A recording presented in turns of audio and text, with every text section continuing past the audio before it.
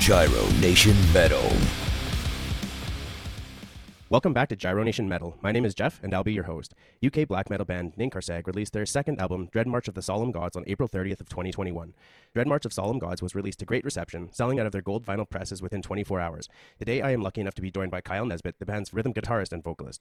Ninkharsag most recently played the Fortress Open Air Festival in North Yorkshire, England, alongside Bolger, Winterfilleth, Zor, Panopticon, and many more. They are already scheduled to play Jorvik, Bridge of Destiny in January of 2023. Kyle, welcome and thank you for joining me today. Thank you for having me. No problem at all. I recently watched your interview with Metal Health and learned a bit about the origin of your band name. I know you've touched on it before, but in short, it's named after the Sumerian mother fertility goddess of the mountains. And you mentioned that it was more of a the mountainous aspect that you were focusing on, and to create a sense of grandeur. How do you add on to this with your music and your lyrics? Well, I try and write lyrics which I find to be very sort of inspiring and almost like empowering in a way. You know, I always treat the lyrical subject matter, especially with the new album. I've tried to write something that was a bit more personal and a bit more sort of, secretive in a way, but also there's layers to it where people can really, delve a bit deep into it and sort of take what they want from it rather than just writing like specific songs about like specific subject matter. I thought I'd leave it sort of open to interpretation in a way. And the mountainous aspect to that is, well, I mean, I live in the northwest of England, not far from the mountains. So I spend quite a lot of time in that region anyway. So a lot of the lyrics are actually written in the mountains. So I sort of really wanted to create that sense of grandeur, but almost in like a sort of, like I say, a sort of empowering way where, you can be up there and you can listen to the album and sort of really get a feel for what the lyrics are about, in the cold and the dark and the sunsets and the sunrises and things like that. And just when you're up there alone and the rest of the world doesn't seem to really matter all that much, you can just really focus on yourself and your surroundings. And I tried to create that feeling with the lyrics. Mm-hmm. And there's something being in the mountains that's kind of, you get the feeling of serenity and peacefulness.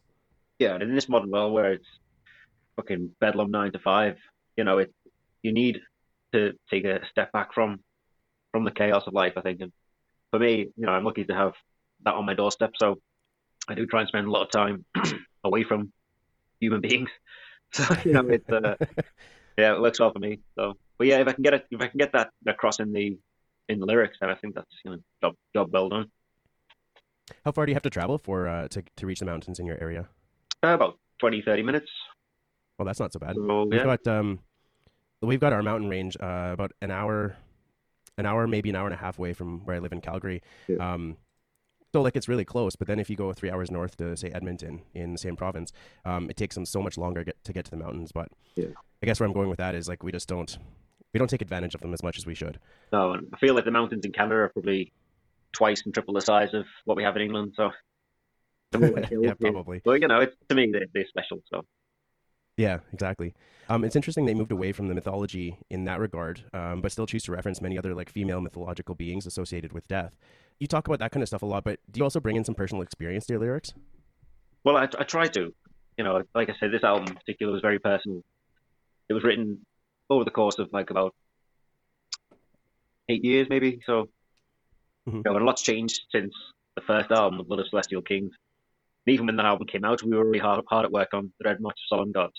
So, I guess there was a bit of an overlap between my life when the first album came out and my life now, where I've managed to settle down a bit more, and because the early days were a bit chaotic. There was so much going on, and lyrically, first album was always specific subject matter, whereas, like I say, this new album was a bit more sort of personal to me and give me time to really sort of be a bit more introspective and sort of be honest with myself and just write lyrics that I want to hear more than anything. I think that was really what it was about. I just wanted to sort of spend time with the lyrics and really like uncover as much as I could.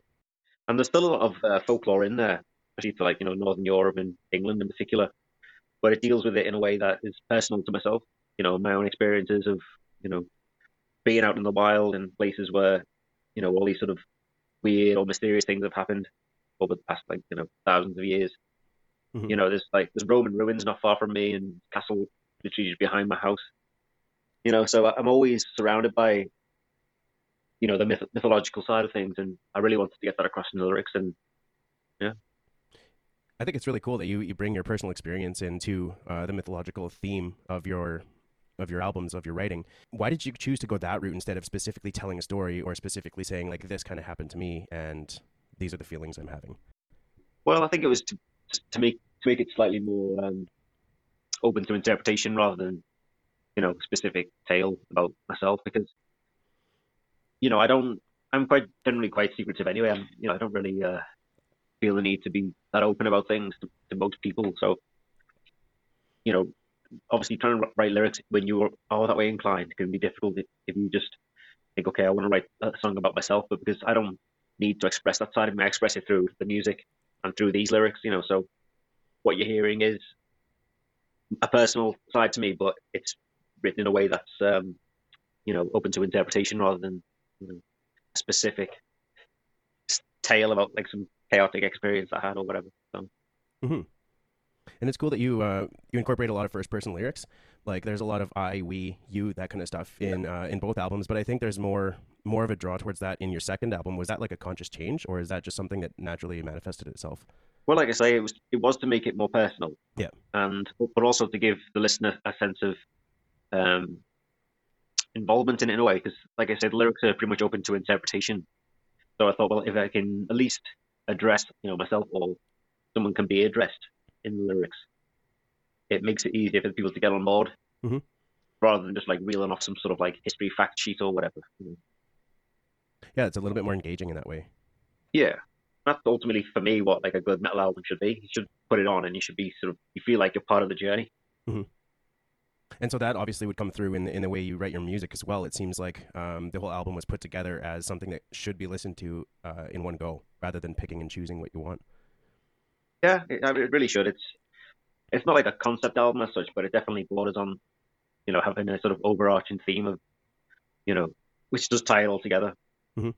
But at the same time, the songs themselves, I feel, do stand out on their own. You could put any song on, and it wouldn't necessarily need to be listened to in a specific order. You just put a song on, and you can go for what it is. It's not like it's a part one, part two, part three, whatever. You listen to things out of sync, and it just feels weird. Hmm. But this album, you can pick and choose what songs you want to listen to. It doesn't affect the overall narrative, but there is like a similar rhythm theme all the way through it. Hmm.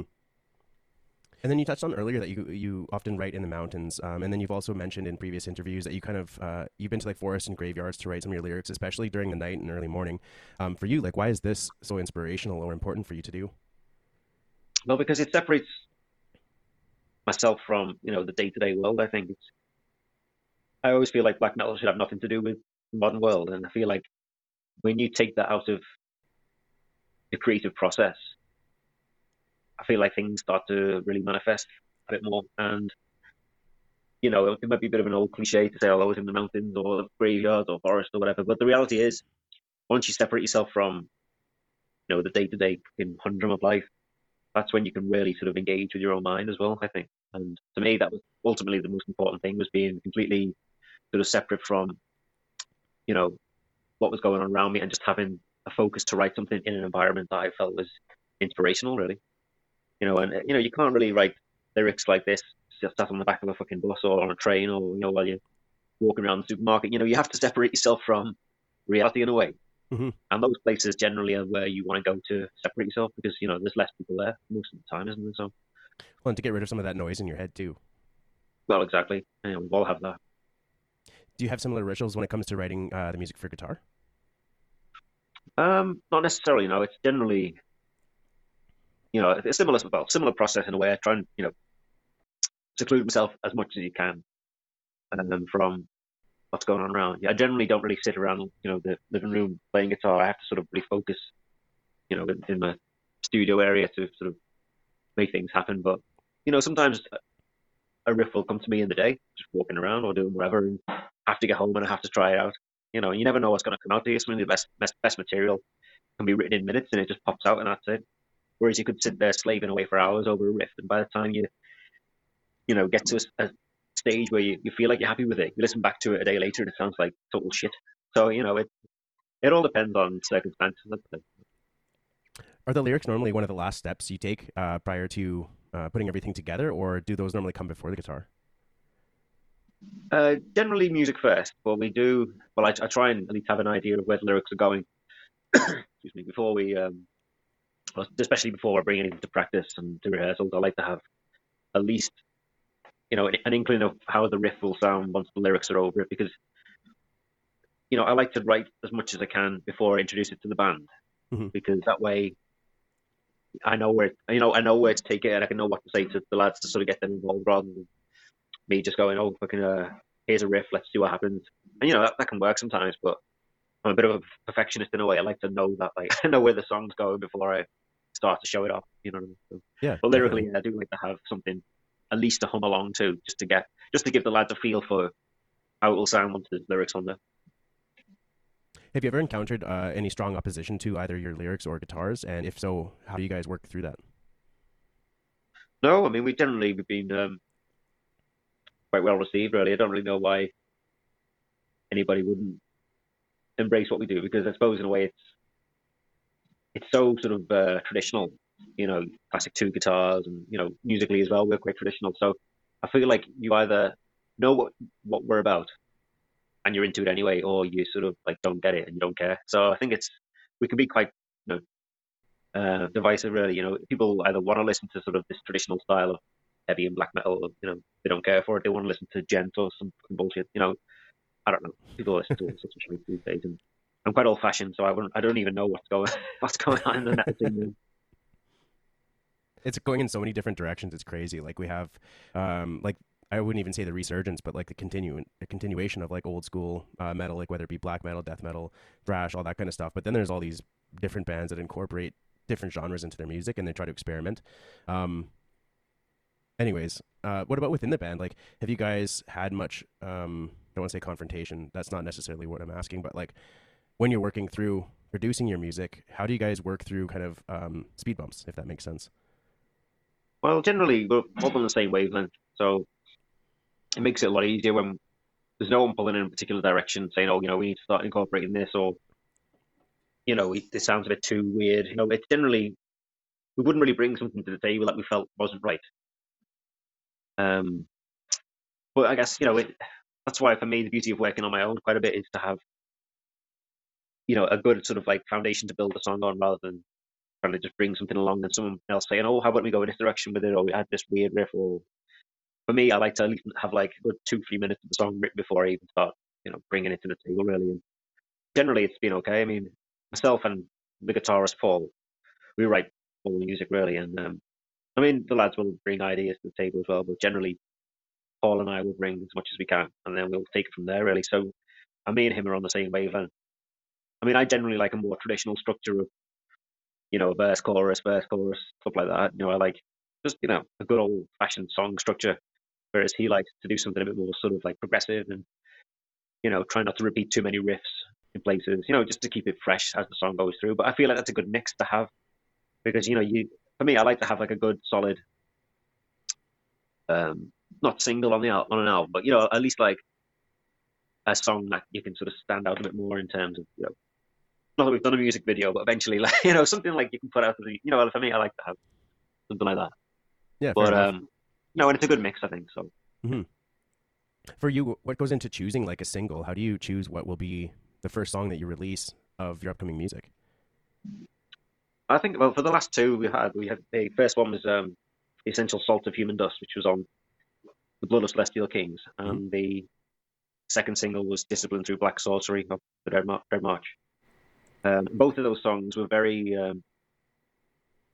sort of hesitant to say catchy as such, but they had like a lot of like melodic hooks and things, and big chorus and stuff like that. So they were naturally the ones that we thought might resonate with people more. Um, but yeah, we never really set out to write anything like that this would be a melodic song as such, in terms Hmm. of putting it out as a single. But it was just the way it worked out, really. And we thought, well, let's see how these two go out, and yeah, they did quite well. So Yeah.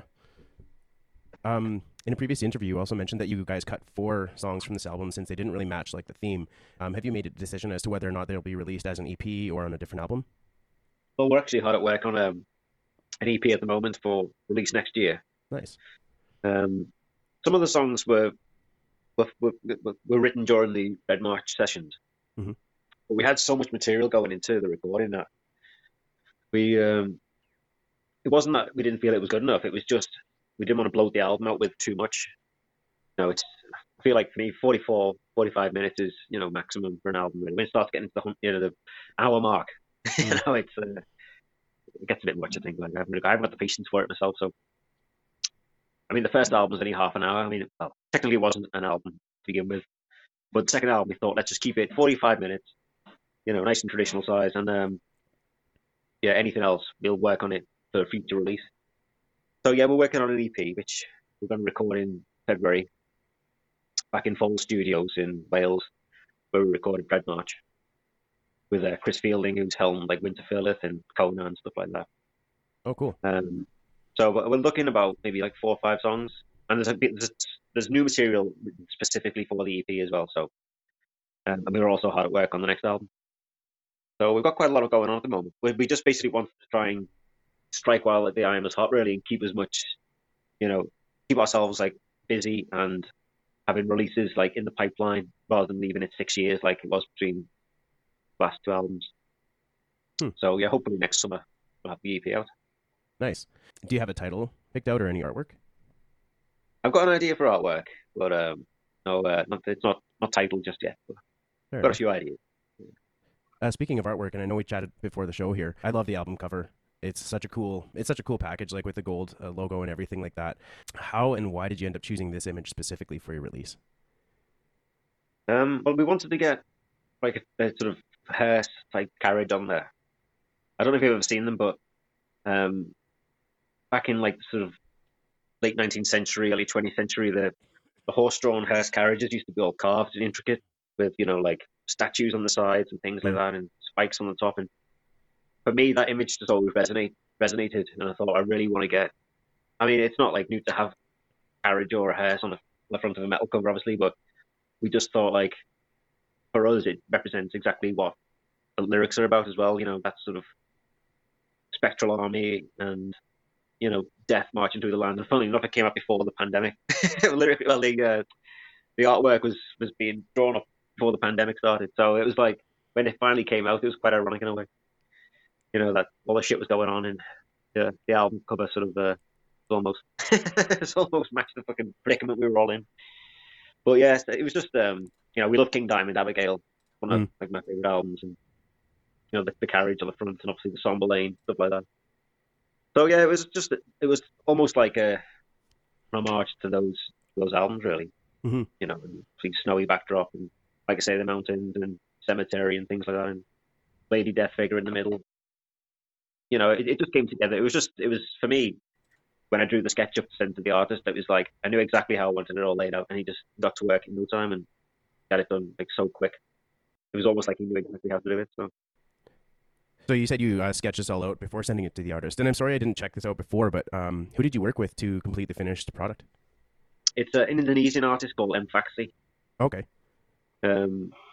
He does predominantly just black and white, drawing work and pen work. He's done like stuff for Mayhem and Necrot, stuff like that. But I'd never really seen him do much. Well, definitely no one in the UK. So I thought, well, he's almost like an untapped resource. And his work's like quite vampiric and very sort of like grim and cryptic, and like it's just really like sinister looking, lots of like angles and spikes and things. And I thought like we could build up a good like partnership here. So yeah, we did the Discipline cover with him, and then that gave him an idea of what we wanted. And then when it came to the album cover, I said basically, yeah, I want this same army just marching through the snowy mountain pass. And he was like, okay, know exactly what you want. And then yeah, it came together really quickly then. Oh, that's we've had other stuff done since by him. Yeah, we've got a new merch design drawn up for pre-order at the moment, like a sort of werewolf theme, and he's doing the artwork for the upcoming European tour as well. So, and he'll probably do the EP cover as well. Then. When is the European tour? Well, it's not been announced yet, but it's August. Sorry, no, okay. October. Okay. First week of October. Awesome. I think I saw a post on your Instagram about that. Yeah, so we put a few like teasers out there about it, but. We've managed to get most of it booked now, so I'm going to announce that the next few days, I think. Awesome.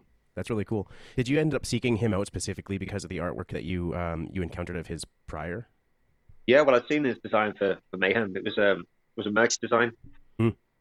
and I thought that's really cool, like a sort of really grim style. I mean, I love old books and like illustrations from like the 19th century, early 20th century, like Harry Clarke and Aubrey Beardsley, things like that. So anything black and white, and I'm automatically hooked. So I thought, okay, well, we can build up something with him. And to be fair, I asked him if he could do like a painting originally, but he's actually colorblind, so he has to work in black and white just to get his work done. But yeah, I think it's quite incredible to get Yeah, I think a lot of people would the use color blindness as an excuse, but this guy, he's obviously got clear talent. well, that's it. He doesn't let affect him in any way. Like he's fucking absolute master of his craft and proud to work with him. I think it's pretty cool that with the onset of the internet, like we can now start working with people across the world. It doesn't matter where they're from, and you can see their artwork like almost instantaneously, or hear their music same speed, right? Yeah, it's pretty incredible. I mean, I was using the internet back in like the 90s, and you tried to find a song or whatever online. You couldn't you couldn't find a fucking song online for love nor money. And eventually Napster came out, and you could find a song, but it'd take about 2 days to download the fucking thing, if you could even find it. So And then half the time it wouldn't even be a song; it would just be static. yeah, exactly. Or someone would like call up the house while you were downloading it, and it fucking cut off and Yeah. something like that. But did what you had to do back then, didn't you? Just like, Another cool touch that I love about your album is that you guys released it on purpose on April 30th. So what was a special occasion, and for you, how does that tie into your music? well, it was Walpurgis night, and it was just made sense really. And it fits the theme of the album. That sinister vibe, and I like to sort of tie things to specific dates like full moons or whatever. I don't know. It just for me, it just gives it more of a sense of power in a way. And be forever associated with that rather than just some random date. Hmm. So every anniversary of it now, we will try and do something to remember it in some way. I don't know. It's just sort of for me. I feel like dates have power. And this is why people still celebrate fucking all sorts of like amazing pagan holidays. It's just Hmm. it's ingrained in our subconscious that we associate certain events with certain dates. So I thought, well, we need to get it out. We don't want to be leaving it till the obligatory like Halloween release. So I thought, well, the next best one is the end of April. So yeah, Well, and like being a fan of like history, mythology, and obviously fantasy, that's something that definitely ties into like I guess the overall theme, like you said earlier. yeah, absolutely. So yeah, it just needs to be done. I didn't want to release it on a random day. So Hmm. When it comes to your upcoming EP, what aspects of Dread March are you trying to keep consistent, and how do you feel the new material will compare to your last two releases? but like I say, some of the material was written with Dread March in mind. So there's a few songs which very much like specifically fit into that. But there's a sort of slightly hesitant to say slower song. Starts slightly slow, but it picks up pace. It's almost a bit more sort of like dissonant sounding Mm. than what people maybe like will expect from us, but still fits the theme of the music and everything. But yeah, I thought like if we have an EP, it gives us more sense. It gives us an excuse to experiment slightly a bit more than on the album where we want to be totally focused. Not saying there's anything like too experimental on there, but it's just gives us a bit more breathing room rather than thinking, okay, well, we want the next album to just be total fucking like killer from start to finish. Not that the new material isn't, but it's just nice to have a bit more artistic freedom Yeah, with an exactly. EP.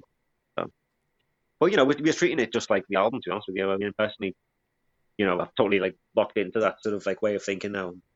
Every day I'm going over ideas and starting to write lyrics and listening to the demos that we've got. And for me, yeah, it's already starting to come alive now. So it'll be interesting to see how it all comes together in the studio. Really, I mean, I probably won't be too far removed sonically from Red March. There's a few things that I definitely want to do slightly different on this album. Not like listening to any sort of like feedback from anybody, but just for my own personal satisfaction. Just way to be mixed slightly and more reverb on the fucking toms. Things like that. Just stuff I wanted on the last album, but had to fight tooth and nail for. But on this next release, I think we have more of a clear vision of how we want it to sound. So yeah, it'd be interesting to see how it turns out. Well, and most of you guys have been working together for quite a few years, so I think it's probably a little bit easier to lean on each other and kind of trust where everybody wants to go with the music. Yeah, this is it. So I mean, that's why in terms of writing music now, it comes together so quickly because Paul and I can almost finish each other's riffs I know exactly how he's gonna, put together a song, and he knows what sort of like harmonies I like, and yeah, it comes together quite well now. So a lot easier than it used to be, when we first started. Speaking of first starting out, you started playing bass guitar when you were 16, right? Yeah, that's right. I was 16. It was 22 years ago. Holy shit. So when did you switch over to regular guitar, and then also when did you start pursuing vocals? Well, I started playing guitar not long after playing bass, to be fair, but just sort of like my own. Not, I never sort of like played it in a band as such, but just. But funny enough, one of the first riffs I ever learned was Emperor. What do you call it? It was off the Thorns Emperor split. It was Eerie Descent off that. Well, originally a Thorns song. That and just, like pretty much like the whole of Nightside Eclipse. Just sat there, we can try to pick it apart, and even though it's like completely swamped in reverb and everything. Yeah, and the Black Wizards. I think that was one of the early songs I ever learned. But that was for me, like when I started playing guitar. At the time, like even though you had like your classics like Megadeth, Metallica, Maiden, whatever, it was new metal was the big thing, unfortunately. So wherever you went, people were just playing fucking new metal guitar, like shitty, two notes over and over and like bollocks. So I was like, I just had no interest in playing that. So I just always wanted to play traditional style heavy metal, and you know, obviously you learn Metallica and stuff straight away. But I really wanted to push myself even then, and why I started trying to pick out some Emperor riffs. And for me, when I started playing guitar properly, that was the only thing I ever wanted to play. I have no interest in playing, just fucking any other type of metal really. I played in like a doom band and a bit of a death metal band for a bit, but nothing that sort of like intrigues me as much as black metal does. I feel like you can add so much to black metal guitar playing. Hmm. You can take it wherever you want. Really, it still sounds fucking awesome. Whereas other genres, you're slightly more limited. What is it about black metal specifically that really draws you in? I think it's probably the mystique, and the sort of power behind it all. Not so much like the drama of it in the early days, but just Hmm. that whole "fuck you" vibe where it's completely against the grain. You don't need to. It shouldn't be like a sort of inclusive thing where people can just fucking come and go and treat it like some sort of like cultural fucking tourism trip. It should be like you should either be in it or you shouldn't. For me, it shouldn't. You either get it or you don't, and if you don't get it, fuck off. Like I can't. I don't think it's something that you can just turn off and on. You know what I mean? Kind of like You're an either acquired taste. totally invested in it. Yeah, I mean you can listen to whatever you want, but for me, it's like it's more than just like a lifestyle. Hmm. It's fucking, it's vital. Me, really, I can't really describe it any other way. And I know we've probably touched on a few of these already, but who are some of your favorite bands? Well, like I say, I'm very much into the old school stuff. So maybe just like Battery, Emperor, I am Dissection, um, Absu. Just like really like fast and melodic bands. I think more than anything. I don't really listen to any death metal. So yeah, that's pretty much it really. And then the obligatory Metallica and all that stuff. I like a Hmm. lot of 80s bands too. King Diamond, obviously. Merciful Fate. We'll be seeing in Bergen in a few weeks, which will be good. Um, but yeah, just the older the better, really. I've no interest in the modern metal scene at all. So it keeps it sort of easy, really. I don't have to worry about checking out all sorts of new bands because I just don't fucking care. So. Yeah, fair enough. It does get People say, overwhelming at times. It's like almost unlimited amount of music, and then you're sitting there thinking, like, how well, the fuck am I going to keep up with this? I know. I mean, that's it. I mean, you go on YouTube and there's a new album every day, isn't it? Yeah, From like, basically. I follow a few channels on there just to keep abreast of general stuff, but I never have a chance to listen to anything. I haven't got time to be, I want to listen to my own stuff and old stuff, and that's about it, really. That's Yeah. all I've got time for. Are there any more modern black metal bands that you're a fan of? Well, no, this is the problem. So, I like the Nedrosian scene. Have you ever heard of the bands from like Trondheim, Mara, One Tail, One Head, Blood and Rife? I mean, they're pretty good. But because they're very like sort of traditional sounding, and a lot of those guys have been in bands for like 20 odd years. So even though they never like broke out of the mainstream, well, not black metal bands do, but um, they don't do as much as some of the other bands do in the rounds these days. Hmm. But they live for their fucking craft as well. They sweat and bleed for it. So they're the sort of only bands that I've got time for really. But other than that, no, there's not really anybody I can think of. Would you be more likely to listen to a newer band if they had members of previous bands that you were a fan of? Well, not necessarily because it all depends on what they're playing. I mean, when was the last time one of the older bands put out an album that was really fucking incredible? Most of it they just like they release albums under a known name, and it's just their bread and butter really. So I don't know. They'd have to really sort of like grab me to sort of make me want to listen to it, but I don't know. I'm just sort of like stubborn and set in my ways really. I don't have time to listen to anything else really other than what I know and like. So that's pretty much it really.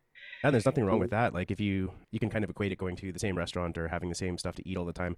You know what you're getting yourself into. You know that you really enjoy it. You get the same feelings out of it. But if you take a chance and you hate it, you're gonna regret that time lost or that experience. Well, and I think as well, being in a band, it gives you more perspective into like,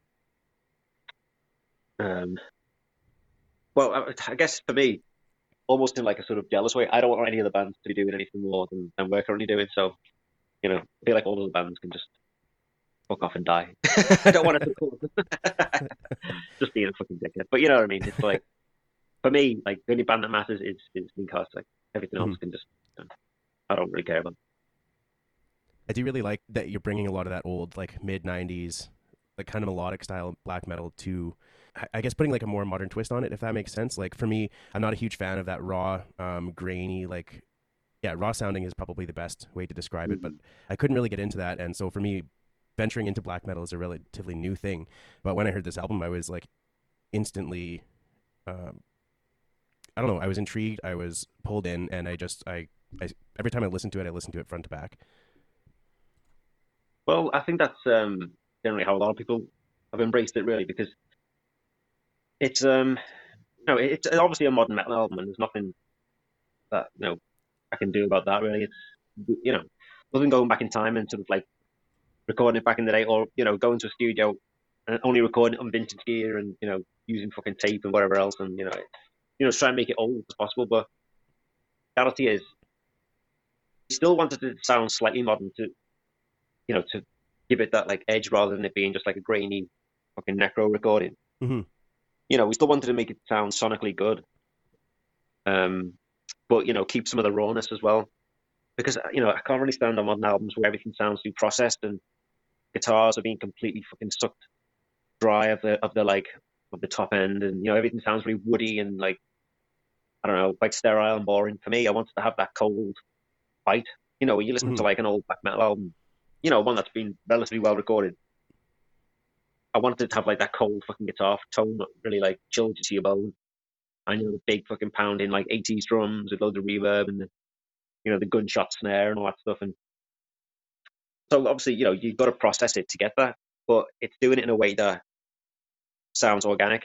Like we didn't overdub the guitars too much. We tried to keep it as simple as possible. We didn't play to a metronome. It was just totally like, okay, we'll play to the best fucking drum track we've got. And I feel like it sounds way more organic that way than, like sometimes I'll hear like a modern metal song and I think it just sounds like somebody sat there with fucking, a click track and sat there for like 8 hours just playing the same fucking note over and over to try and get it right. I can't, for me, it needs to have that organic feel where you can hear the guitar strings or something slightly off or, I just wanted to get that across. And, I think like we straddle the lines between traditional and modern in that regard. So, yeah, a lot of people have said they've liked the production on the album, and that's part of the reason they like the album is because it's still got that fucking power, but it doesn't sacrifice any of the sort of old style. So. I like that you touch on the fact that you tried to make it sound more organic, like the fact that you're not necessarily sitting there to a click track, maybe putting too much effort into the Guitar Pro thing or too much time and not necessarily effort, but mastering in a way that sounds too perfect. Yeah, well, that's the beauty of all like the original, black metal albums or like the 80s traditional, metal albums or thrash or whatever, is they all have that like organic quality because you just couldn't afford to sit there for weeks on end recording the same guitar track over and over. You had to get it done as quick as possible. And if there was a few fucking like little hiccups here and there, it was just tough shit. Mm-hmm. So that's the way we approached this album. It's like we only had a week to record it. So we were running against the clock anyway. We didn't have the luxury of just spending like a whole week on the guitars like some bands do now. Yeah, exactly. We'll use the same process for the next album as well, probably, but maybe a bit longer, depending on what we have. But for the EP, we've only got a week. So it's like, well, we've got to get in there. We need to know what we're doing, and we need to fucking smash it straight away. So and whatever happens at the end of it, it's like how it has to stand. So you better not be shit. So you better go in there and know what you fucking play. Well, and if you're able to go and do that and record with like a few hiccups here and there, it's also kind of reflective of what you guys are going to be doing live. And I think that if somebody spends too much time curating an experience for the album, they're not going to be able to replicate that on the stage as well. Well, this is the thing. I mean, we're very much like a live band. We always have been. When we play live, we don't just stand there. It's not just like we're playing some fucking prog or whatever, where you just stood there with your guitar high up, focused on what you're playing. It's almost like a thrash show in a way. For us, we're all there, fucking heads down, head banging. Sometimes the crowd's fucking giving it beans too, and we get stuck right in. We're not one of those bands that will just stand there. Like we're playing along. We're pretty much fucking on that stage. And the second, like, my first note to the last note, we're non-stop. So if there's a few fucking hiccups here and there during the set, then so be it. But the passion and the energy that we put in makes it all worthwhile, I think. And now, kind of moving into your personal life, I noticed on your Instagram, you have a lot of pictures of the outdoors, like whether it be castles, ruins, a lot of good scenery. So, and obviously you're big into hiking and stuff like that. Did you have to do anything to officially or formally like learn photography, or is that just an interest that took hold of you? No, I mean, they're just camera photos. I don't really have any sort of background in photography at all. You just like kind of being out there. Yeah, well, my girlfriend, she's really into, photography. But again, she just has like a really good phone camera, but she gets some fucking amazing shots.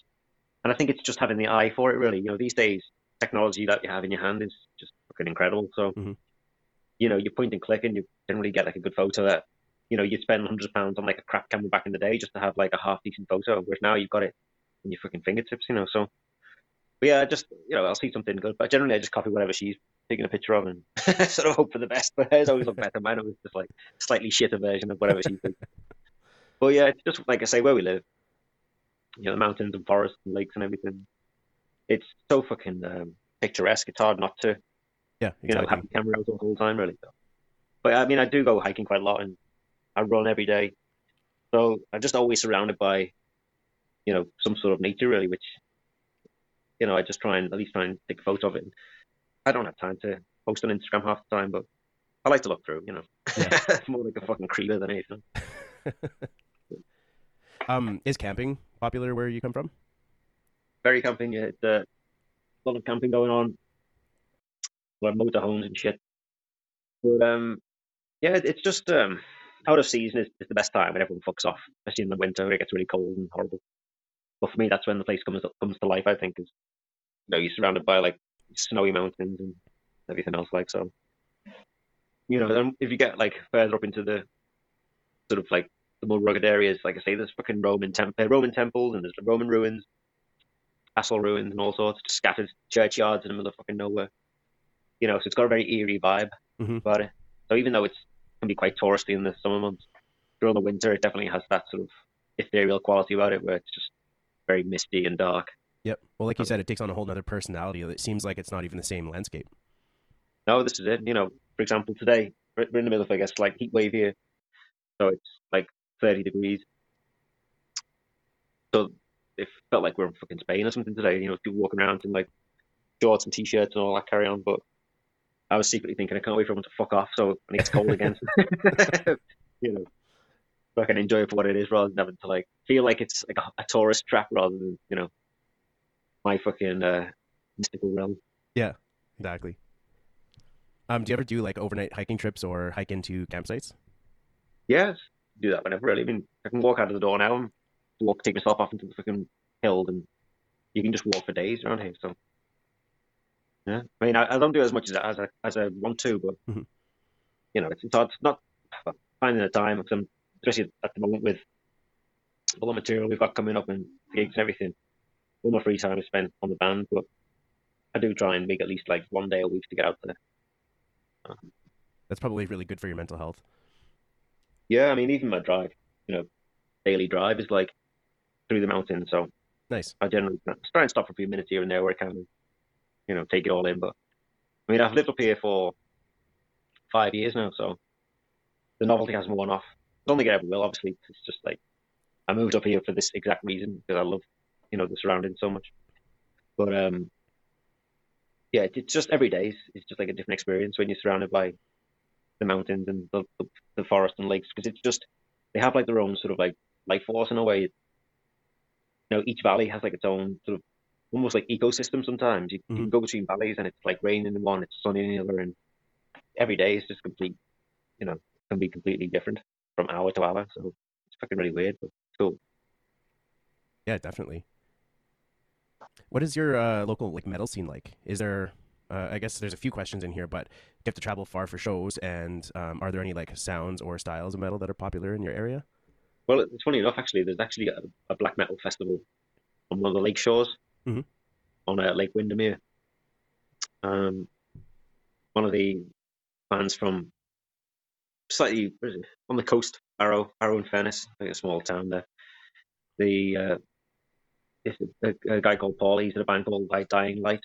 Quite good actually, but he puts on a metal festival on the lakeshore on this like login campsite, which is really fucking cool. It sells out straight away. We've played that a few times, but that's only like half an hour drive from me. Oh, And there's that's not not really bad any at other all. venues around here. What's Yeah, the so it's festival it's called? really it's called Darkness over Cumbria. Oh, cool. So it's worth checking out. I mean, like it does it twice a year. The Hmm. last one was last weekend, and then there's another one in October. But the annoying thing is, we've played it 3 times actually, but the every time there's an event on that we're not playing, I'm always fucking busy. Never make it, which is annoying. Yeah, Um, because you'd almost rather enjoy the show every once in a while than playing it. well, that's it. It's like I said, it's half an hour drive from me, which is nothing really. It's so close. And yeah, I just never get a chance to fucking go. But we're playing it again next year actually, so that'll be good. But yeah, it's always a really like cool crowd because, like I say, it sells out pretty much overnight. I think it's only like 200 capacity, but it's just the same sort of faces every time, and it's almost like a little community in a way that people come from all over the country for it because it's just going to be a fucking great event. Well, there's something to be said about the smaller, more intimate shows, like whether it be encountering the band members who play the festival. It's getting closer to the stage. You're not, fighting for washroom space, stuff like that. There's a lot of benefits to smaller shows that I absolutely love. Well, that's it. I mean, we definitely prefer playing like smaller venues, like I say, because we're very much like a live band. We want the crowd to be stood there in front of us. We don't want it to be where you know everyone's just stood at the back or there's not enough people to fill the venue. Hmm. We're not a massive band, so it's nice to play smaller venues where people are just fucking totally up for it. Well, and because you're not a bigger band, the people that are coming to see you know your music, and they're going to be engaged the entire time. Yeah, this is it. So we like to have that rapport with the crowd. We don't just like say stand there and ignore them, totally like on their level. And to me, that's what when I go to a show, that's what I want to see. I want to see a band, who are totally into it Hmm. and they know what they're doing and they fucking enjoy it. That's why you go to a gig, right? Isn't it? To see a band like put on a fucking performance, not just stand there picking their asses or whatever. So, Yeah, basically. I've been to a couple shows, and metal or not, like there are a couple artists that you can tell just don't give a shit. And sometimes I feel that some of the bigger bands that have been around for a long time, and I'll use an electronic DJ, Benny Benassi. I saw him once, probably 2008ish, maybe. Anyways, that was one of the worst shows I've ever been to because it just seemed like he pushed play on his laptop and didn't really care about the performance. It was a smaller mm. venue, which was cool, but it just wasn't. It wasn't that engaging. It wasn't that fun, and I thought it was a waste of money. Well, this is it. Don't want to stand there bored like while somebody's just fucking cashing a check, do you? It's you want to feel like you're watching a show. And for me, that's what we've always tried to achieve, really. And if anything, we're going to push it more next like year or so. Hmm. We start like because we're doing so many more headlining shows now, and I don't want to just turn up, plug in, and play. I want the band to start to come alive. Really, I want to have like a bigger stage show, and just more sort of like atmosphere. Really, it's we started investing in the stage show before the pandemic. We all bought like new amps and new gear and new guitars and everything, and fucking lo and behold, we couldn't play for like a year and a half. So it's just Yeah, the that way it would have goes sucked. sometimes. But since then again, it's all okay. Well, any money we get from the band, from merch or from record sales, we've just spent on new gear. It's just keeping the band alive. So we generally we're very fucking appreciative of people supporting us because it really does help to keep us going. And we all work. Some of us have got fucking kids. Well, I haven't, but some of the guys have got kids and families and shit. And we've all got very active jobs, so it's not easy to juggle being in a band and have like a full life outside of it. We're all almost 40. We're not fucking young fucking spriggans anymore. So it's basically for us now. It's we're either all in or we're done. We can't really have it both ways. We either want to fucking do it or it's time to throw in the towel. I just won't admit defeat until I know we've pushed it as far as I can. So that means like investing every fucking ounce of time or money or whatever we can give, make it happen, then I'll fucking do it. There's nothing more important to me than pushing this as far as we can. Well, and like you said, this can't be something that you just pick up and do from time to time. It has to be something that you stay consistent with. But for me, ultimately, what it comes down to is the live show. The albums are, obviously that's what people want to hear, and that's how you engage people on a day-to-day level. But for me, I want to be on the road as much as I can. And if that means we have to buy all new stuff to put on the best show we can possibly do, then that's just the way it has to be. And I'm happy to do it. So, the next load of gigs we play this year will be sort of like testament to how much we try to push this. I think people will probably start realizing that we're not just some like fucking local band or whatever. We're fucking aiming high with this now. So yeah, I recommend if anybody's never seen us and they're listening to this and we're playing in their area, make sure you fucking come down and see what it's all about. Yeah, I think it'd be awesome to see you live. And there's also something to be said about seeing bands that you've never really encountered live. The reason I say that is because a few different times I've gone to shows with a headliner that I enjoy, but then I've been more surprised by the people leading up to it. And actually, they've gained me as a fan. And so I think that's the best way to find new bands that you like, because sometimes their live shows are way better than their albums at first. Well, this is it, exactly. I'm proud of what we've done, but I feel like when you see us live, it's a completely different kettle of fish. It's probably faster, probably way fucking louder. It's like we don't fucking scrimp on the volume. Tell you that, like, every single time we do a sound check, sound engineer's like, you're gonna have to turn this down. I'm like, we're a fucking heavy metal band. Why do we need to fucking turn down? If anything, you sort your fucking shitty desk out, because and if anything, the way it's going now, like I said, the next load of live show is going to be like, I'm pushing for 4 cabs each. Yeah. Guitar, because I want a fucking wall of Marshalls, shit like that. And I want them all to fucking plugged in, so if anything, people are going to have to fucking take it. But yeah, so it's just things like that, which to me will make the band fucking come alive more, I think. And, I feel like what we're doing now is a testament to like, see how much, we want to push this. And yeah, definitely come down. Like live videos off YouTube and shit, just don't do it justice, I think, doesn't, you need to be there. You need to be fucking deafened and you need to fucking experience it in the flesh, I think, to get a full idea of what we're about. Well, then you get the organic music that the musicians play, and then you also get the passion, you get their showmanship, everything. It's not just, here's my CD and that's it. It's a whole experience unto itself. Well, that's it. I mean, you see metal bands playing to fucking click track live and stuff, and I see guys with like fucking 2 snares, one for a trigger and one for a fucking, it's just, I mean, like, come on, it's fucking ridiculous, isn't it? We don't use triggers on the bass drum or anything. Like, just try and keep it as organic as possible. Mm-hmm. And if the drummer goes out, then tough shit. If I go out, whatever, it's just the way it has to be. But it doesn't mean that we're not fucking giving it everything that we've got. When we come to that stage, we're fucking absolutely soaked to the bone with sweat. There's no like, don't come off like it's on the daisies.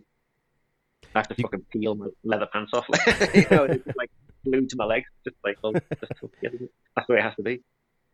Do you guys have any other tours or shows coming up before your European tour? Well, we've got playing Reaper Festival in Manchester. That's right. First week of September. And then, that's the only show. And then the first week of October is sort of like, we're doing a week starting off in Belgium, into Germany, Czech Republic, back through Germany, really. So it's not really like a full European tour as such this time round, but this is just like the first leg of it in a way. And then later on in the year, we've got a festival just outside of Paris, and we're playing Subterranean Manifestations 2 in London in the end of October, actually. So yeah, we've got quite a few. And next year we're playing the Fortress Fest in York, and the Jorvik show in January. They're the ones who've all been confirmed so far, but we've got a few other ones. For a bunch of guys that are balancing like their regular jobs with this band, you guys have a lot of stuff on the go. Well, this is it. It's just a case of thinking, well, it's now or never. Yeah. You know, like I said, we're not getting younger. Certainly don't feel old. But what I mean is, it's like I just want to make sure that I know I've pushed it as much as I can while I Hmm. can. And I can't really imagine a life without being in a band. To me, it's like such an alien concept that I can't really compute it in a way. I've Hmm. had months off or like a year off here and there, and just felt completely empty. I was like, well, what am I supposed to do with myself if not at least have some sort of musical endeavor to be fretting over? Because that's what it's all about. I like the misery of it in a way. It's such freaking hard work, but at the same time, when you finally leave something and it resonates with people, it's the most rewarding things you can do. For me, like the ultimate testament was to see how people received Dread March, because we recorded it in 2019. And some of the songs were going back to when we first started the band back in 2009 and 10, around that period. Some of the songs were written around then. So, we'd sat with these songs for so long that when the album was finally released, I thought, well, people are either going to be indifferent to it or they're gonna like it. I don't think anyone was going to hate it as such, and I didn't really care either way. But I was just intrigued to see like how quickly people embraced it, rather than because we're not on a major label or anything. We only had like Vendetta Records backing us up. We're not on like Season of Mist or whatever, who has the luxury of just like bombarding fucking magazines with like news about things. But it was just okay. We'll give it a release on Vendetta and see how it goes. And yeah, the reception's been completely overwhelmingly positive. So to me, that was testament to like how much we've got a good thing going on really with it. And I thought, well, I can't really let it die. It needs to fucking push now, and yeah, it's finally picking up steam. With the reception of Dread March and like the gold vinyl press is sold out within 24 hours. You've had a relatively positive reception. How did that change, or how is that different from the Blood of Celestial Kings? Well, I feel like we were never really happy with the first album anyway. Mm. And well, technically, it wasn't even an album; it was just an EP that somewhere down the line, when we sent it to Candlelight, they started calling it an album, and it stuck really. But it's only 30 minutes long. It's it's not really an album. And if anything, it was just a collection of demos that we recorded. And even that, we'd sat on that for 2 years before it was released by them. So it was just by the time that album came out, we'd all sort of like changed our perspective on what we actually wanted from the band. Our original bass player left, and we did a few tours around the release of the album, but I don't know, it was never really what we wanted people to think of us about. So we thought, okay, well, let's just forget about it and focus on the next album. And that's when we just basically hunkered down for a few years and started writing the next one. Really. Um, so I think we went into Dread March with a clear idea of where we wanted to take it, musically and in terms of how we wanted the band to be perceived as well. So, and I feel like taking a step back from Candlelight to go with Vendetta for this the last album was ultimately like a really positive step. It managed to sort of put us back in the underground in a way, because I feel like when we signed to Candlelight for the first album, it was almost like we were running before we could walk in a way. We didn't really have the support or the fan base behind us to sort of like embrace our release at that level. So it sort of like came and went, and it got some good reviews, but it was just, I don't know, it never really got pushed as much as like maybe it could have, or we should have, or I don't know. But it was basically, I thought, okay, well, we'll get that album out the way and we'll focus on the next one, which will be the sort of real debut. So and then thankfully the reception for Dread March has been great. Hmm. So, but yeah, just being on a small label has managed to give us that underground sort of like kudos in a way. Hmm. It's allowed people to think, right, they're not on a big label. So maybe I don't know. It's sometimes being on a bigger label can sort of like devalue you in a way, can't it? So Well, I think a part for that too is because if you're on a bigger label, sometimes some bands might just fall through the cracks, or it might just feel like they're trying to get quantity over quality. But what exactly. I think is really cool about Dread March is, and your attitude towards it, is that you guys were introspective enough to look at it and say, I'm not happy with our first album. Let's do a complete fucking overhaul. And this is what we want to do. This is how we want people to know us. Yeah. Well, that's it. That's why we took so long with making sure it was as perfect as we could make it. Like I say, we recorded it in 2019 in April. Um, and the first mix, we wanted to change quite a lot of it. So the next time we could book into the studio with Chris, we recorded it was not until the October Hmm. because he was away with Conan for most of the summer. So we were like, fuck, so we sat on the fucking like half finished mix for half a year. And then we finally mixed it again, and there was a few more things we wanted to tweak. So we ended up like mixing it like two, three times before it was finally ready to go. Hmm. So, um, so yeah, it just seemed everything just seemed to take so fucking long, It was, and then it didn't come out till last year because of the pandemic. It was like the record pressing plants were delayed so long that we couldn't get it out in 2021. Sorry, 2020. It had to be 2021. So it just everything just seems to take so fucking long with it.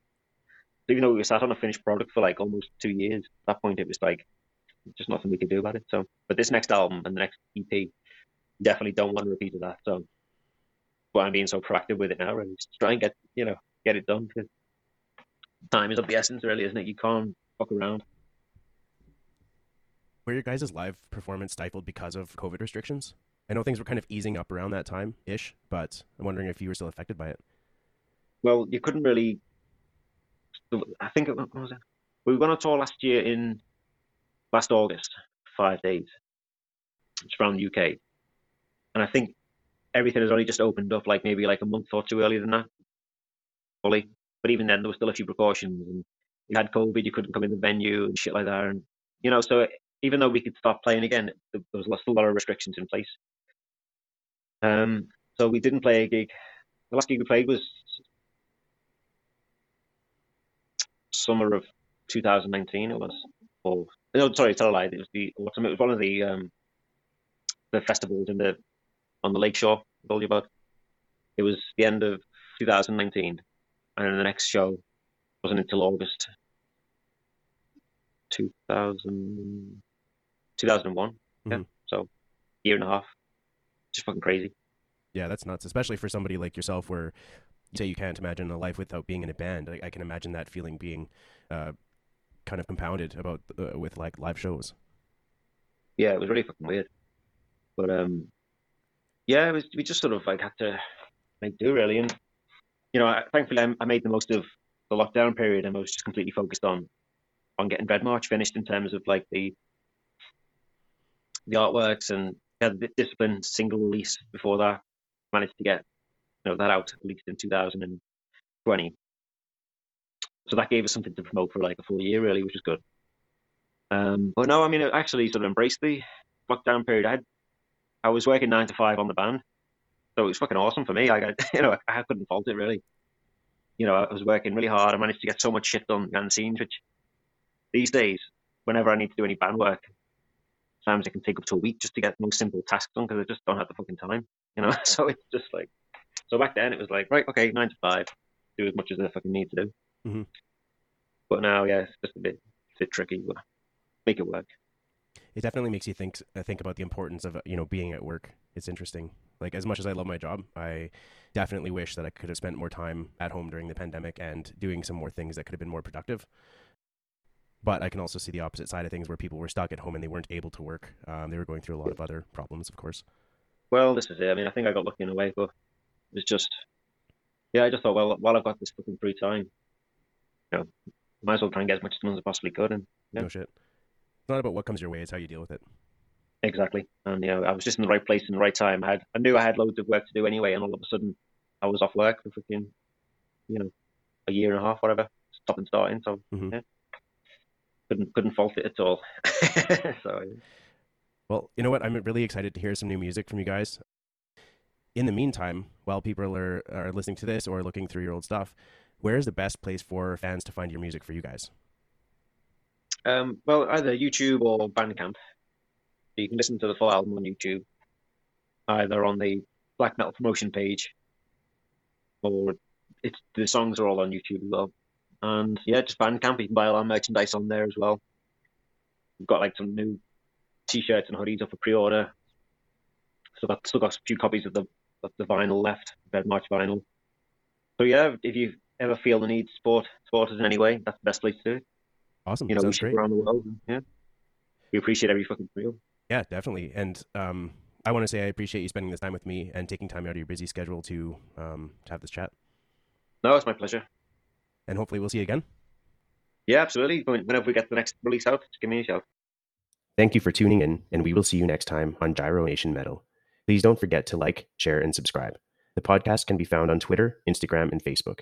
If you would like to support this podcast, please consider checking out my Patreon. Thank you.